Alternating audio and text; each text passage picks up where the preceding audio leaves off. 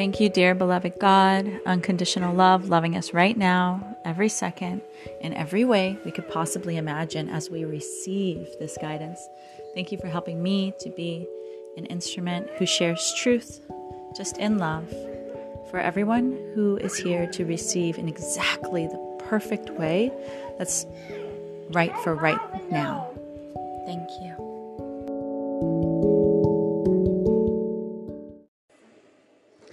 A lot of really miraculous things have been happening in my life as I've been allowing, and I want to share something with you that just came to me that's incredible. And it's a practice I'm going to try tomorrow morning, and I would like for you to join me if you feel called to do so. I want to talk about so many things, but this is the one that I'm going to share right now because it just came, and I'm going to try it tomorrow morning. So I thought you could try it with me. So today is the... Today's the first day of the Hay House World Summit for 2022, which is absolutely incredible and healing. It's on the Hay House Radio app, which I believe is free, or at least has a free trial. But I love it. It's a go-to for me for podcasts. I thoroughly enjoy the app, and every single summit has always been extremely life-changing for me that I've attended, especially when I'm attending in the moment. Like right now is the first day of it. I don't know how long it is, like a week or something. So... anyways, the second talk, I've now listened to the first one, incredible. I want to share on that one too, but this one has just a little practice I want to try. This lady, Mel Robbins, is talking about, and she's a doctor. She's very successful and very intuitive. And she is sharing about how we have two different types of brains. We have the robot brain and the genius brain. And we want to be in the genius brain, okay? Because the robot brain is on autopilot. It's not going to serve us. It's going to take away from our lives. The genius brain, that is when we are receiving God's light, God's message, the love, our purpose. Things happen infinitely quicker, more quickly in positive ways for us. Okay, the kids are super riled up right now, so I just had to take a second. And they're learning to play together. So the genius brain, yes, we want to be in that. That's when we're inspired and enthusiastic and creative and changing the world, healing the world. It's like as many problems as the robot brain creates in this world, they can be solved in an instant, in one potent moment of genius, of creative genius. It is solvable, and we are here to do that. So yes, we want to be that. So she starts to talk about 5 ways that you can get into your genius brain. I only got to 2, and then I was like, I have to make a podcast. So, to be continued if I feel like talking the other 3, or you can check out this talk on the Hay House Summit or whatever, World Summit, Healing Summit. I don't know. So the first one is do not keep your phone by your bed. You don't want to do that because, when you do that, the first thing you do when you wake up, your robot brains might be the first one going, and it's going to put the alarm on snooze. And then you don't want that. That's a waste of your time, and it's just your time is precious. Absolutely, time is money. Your time is valuable, and time can be a healing salve to the world when we're using it in the way that God has designed for us. Not just that, though. It's that. The phone will put us in the robot brain because it's filled up with all of these advertisements. You're a genius, Marigold. You're a genius. Genius!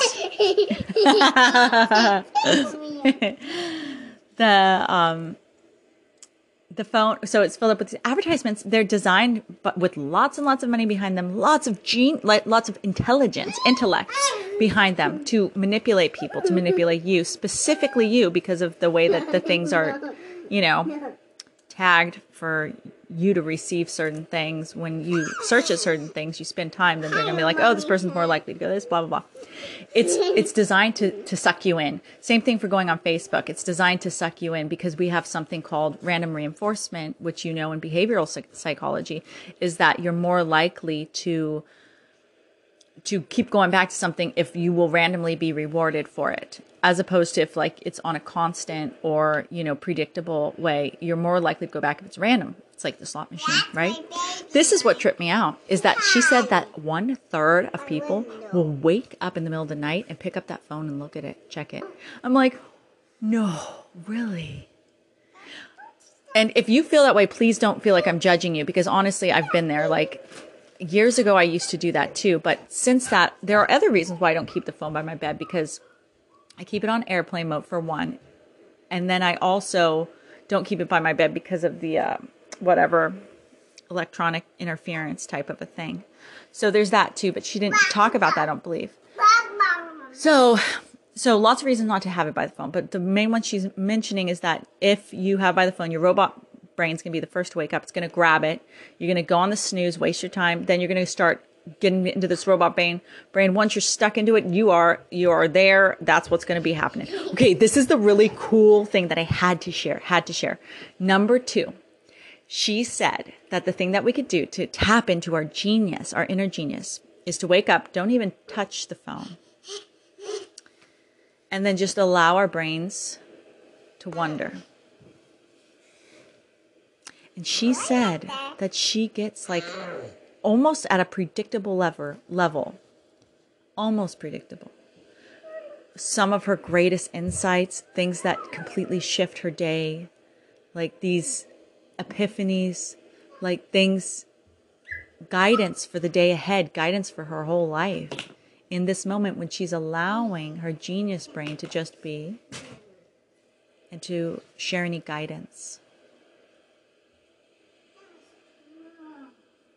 So I'm super psyched to try that tomorrow morning. Today was great. I woke up early. I went to sleep early. I woke up early because a friend and mentor named Sid McNary has been guiding me to do this, to be the best me I could possibly be through his example and through his words. And so have a lot of my friends who I've met on Clubhouse. I have like a bunch of new relationships with people now, and they're real relationships. It's incredible. And so I've been waking up early, and there's this group called the 413, which you are welcome to join in Clubhouse. And literally, it's people working up at 413. Luckily for me, that's 6:15 or 14. So that's like a fine time for me to wake up. It works. Say I go to sleep at 9, or it might be 5:15. I can't remember. I can't get all the numbers right, but that's fine. And that's made it to where now it's 10:12, and I've already accomplished a lot in my day. I've been in some meaningful conversations with people. I've heard 2 podcasts already. I started with a meditation, like a 20-30 minute self-healing for the Reiki Tumo practice that I learned for like years and still practice every day. And it's quote unquote master, but honestly, we're all masters. We all have that potentiality. So it doesn't ever feel right to say it, that I'm a Reiki master. It just doesn't, because I'm just the same as you. And we each have a spark, a connection to the divine. Which is, I'm sure you have your own mastery as well. So I'm not saying that that's not the case. Maybe you practice Reiki Tumo too. That would be amazing. But you do anyways. It doesn't really matter the words we use, does it? I mean, the words are vehicles for us to commune and come into a space of our heart. So I'm going to go ahead and, I believe, share something else. And I already talked about it in Clubhouse today, but I want to share it as well here because it was a really beautiful moment that I experienced while I was listening to the first talk. So Greg something, Braden, he was sharing about the heart. I talk about heart. I have that book called Heartfelt, and the thesis of it is that our purpose is to be loved. that we can feel with our heart, especially when we touch the center of our chest to activate it and allow our attention to move into our heart and then receive from that. So, but he was saying in science, there's been a more recent development. See, we were probably taught, depending on how old we are, that the brain is like the center of the body, or it's the director, it's the thing that runs the body, right? So it turns out that the heart actually has a bunch of neurons in it. They didn't know that. They thought the heart was just a blood pumping organ. But apparently it's a muscle. Oh, it's an organ. They thought it was a muscle, just a muscle. It's an organ that sends out hormones. And it has a bunch of neurons like the brain has.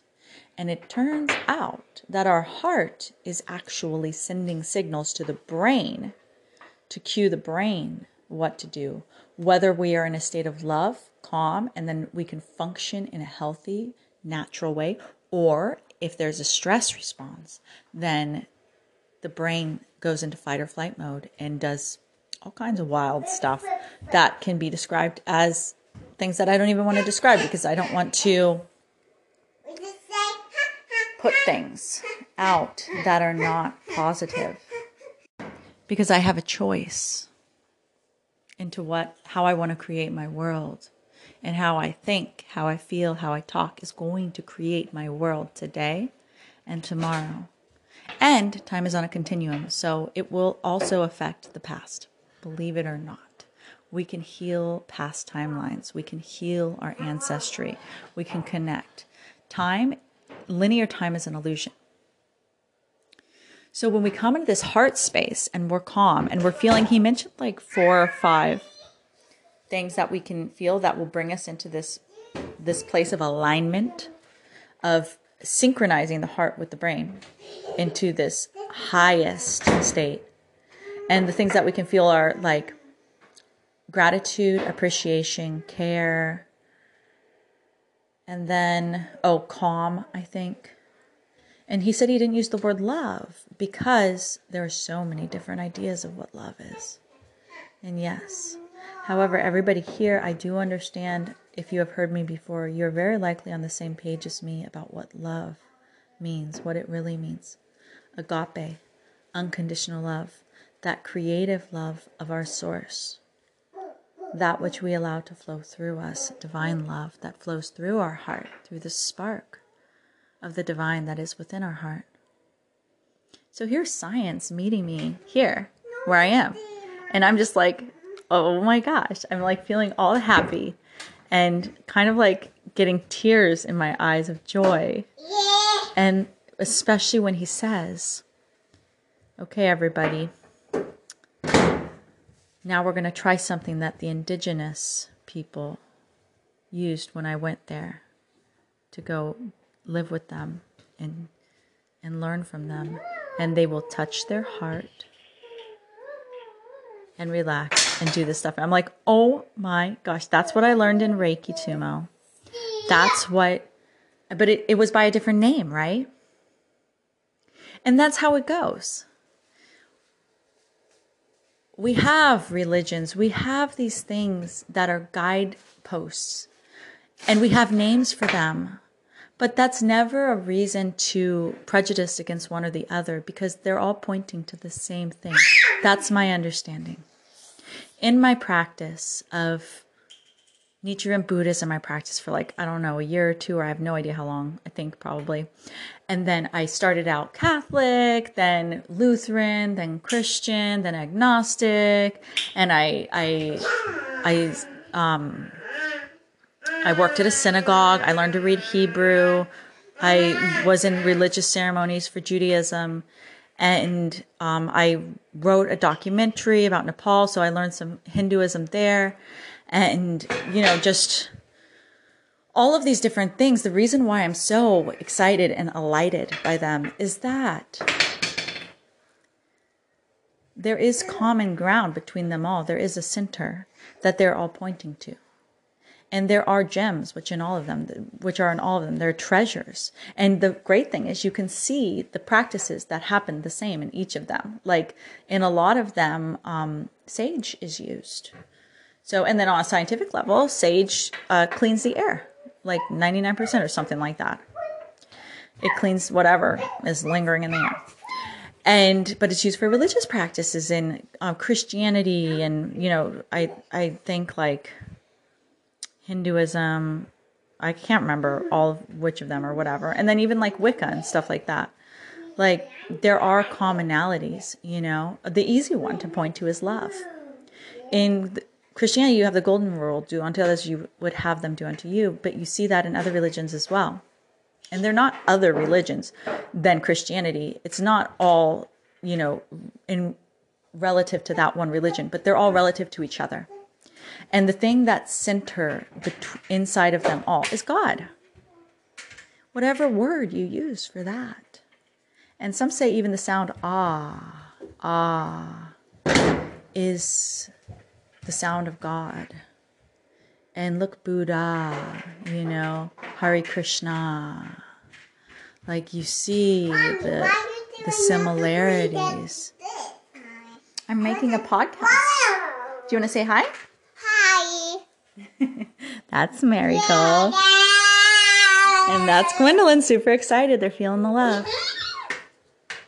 Even being a mom, like there's as I learned to feed my children better than I ate myself, though my mom worked so hard as a single mother to provide for me everything that she could. But now I'm learning new ways, and I'm learning new ways to talk and ways to nurture myself and to see that nurturing transpire to my children. That too is finding God. And that too is all part of the genius mind. And, looks like the mind isn't necessarily even in the head, is it? I mean, we can translate it. But this gentleman, Greg, was talking about receiving guidance from the heart as we were touching our hearts. And he mentioned, when you receive guidance, if it's a whole bunch of words, it's probably not the genius mind. He wasn't using the language genius mind. He was talking. These are two different podcasts, but they're the same thing. You know what I mean? They're talking about the same thing. But it's all talking about the same thing. So it's really about bridging languages. No, she wanted me to hold her. I'm holding the baby now. Huh, Gwendolyn? Okay, we'll take a step down. Come play with her over here.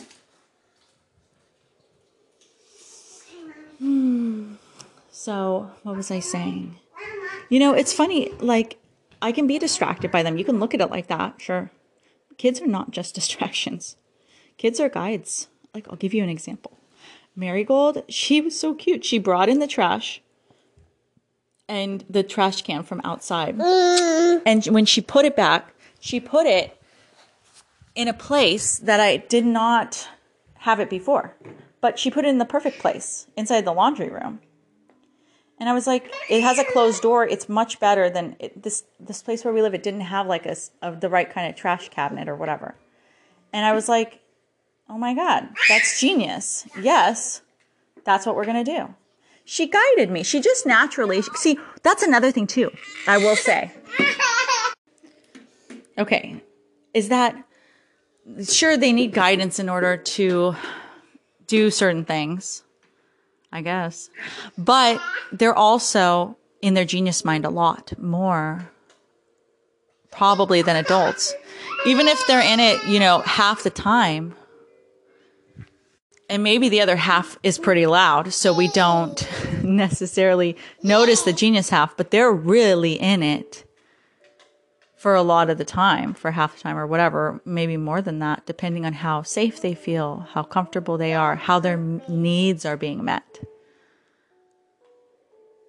See, there's this thing called colic in kids, and I don't know if I believe in it. I have 2 children, and to me, every time that they've cried, they have needed something.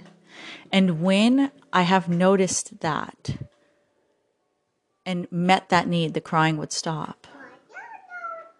And sometimes I wouldn't notice until much after, but I would always be open to receiving the guidance on what is this child's need right now. And I think that works for adults. That we can feel an upset, we can feel problems, we can be in a stress response because some of our needs aren't being met. And at this age, a lot of that responsibility is on us, right? What nutrition are we getting? How much sleep are we getting? How much self-care are we giving ourselves? How much are we allowing ourselves to socialize, to connect?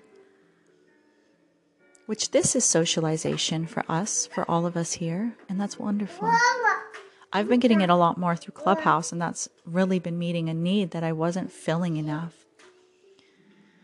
until now, which I see, and I'm feeling a lot more joyful. And things are just coming into my life that are blessings because I'm allowing my need to be met. And we have that choice. Sometimes we need to baby ourselves and take care of ourselves. Not sometimes, but all the times. Yeah.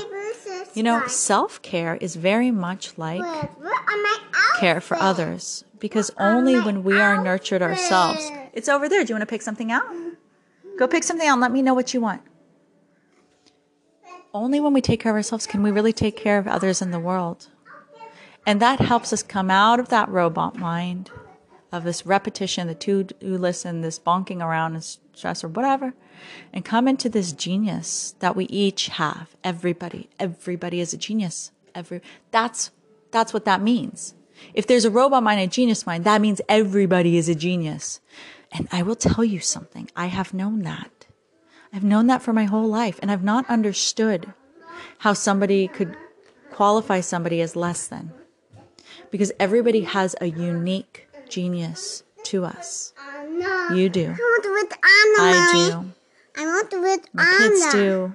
Your family does. I want with Anna. Okay, let's go get it. Okay, Mom. And when we access that, we are bringing the divine into human life. And we're meant to be both human and divine. Okay, I am being beckoned. So I love you. Thank you so much. Marigold, can you wait just one moment, please? I'm saying bye-byes. I'm going to get you the Anna. It's her little Anna dress. Here, I'm coming right there. I love you so much. Thank you for being present. Thank you for being here. Thank you for being you. Thank you for being genius. Thank you for being able to see the robot mind and love on that and relax and don't have to listen to all the things it says and coming back into who you truly are through your own unique genius.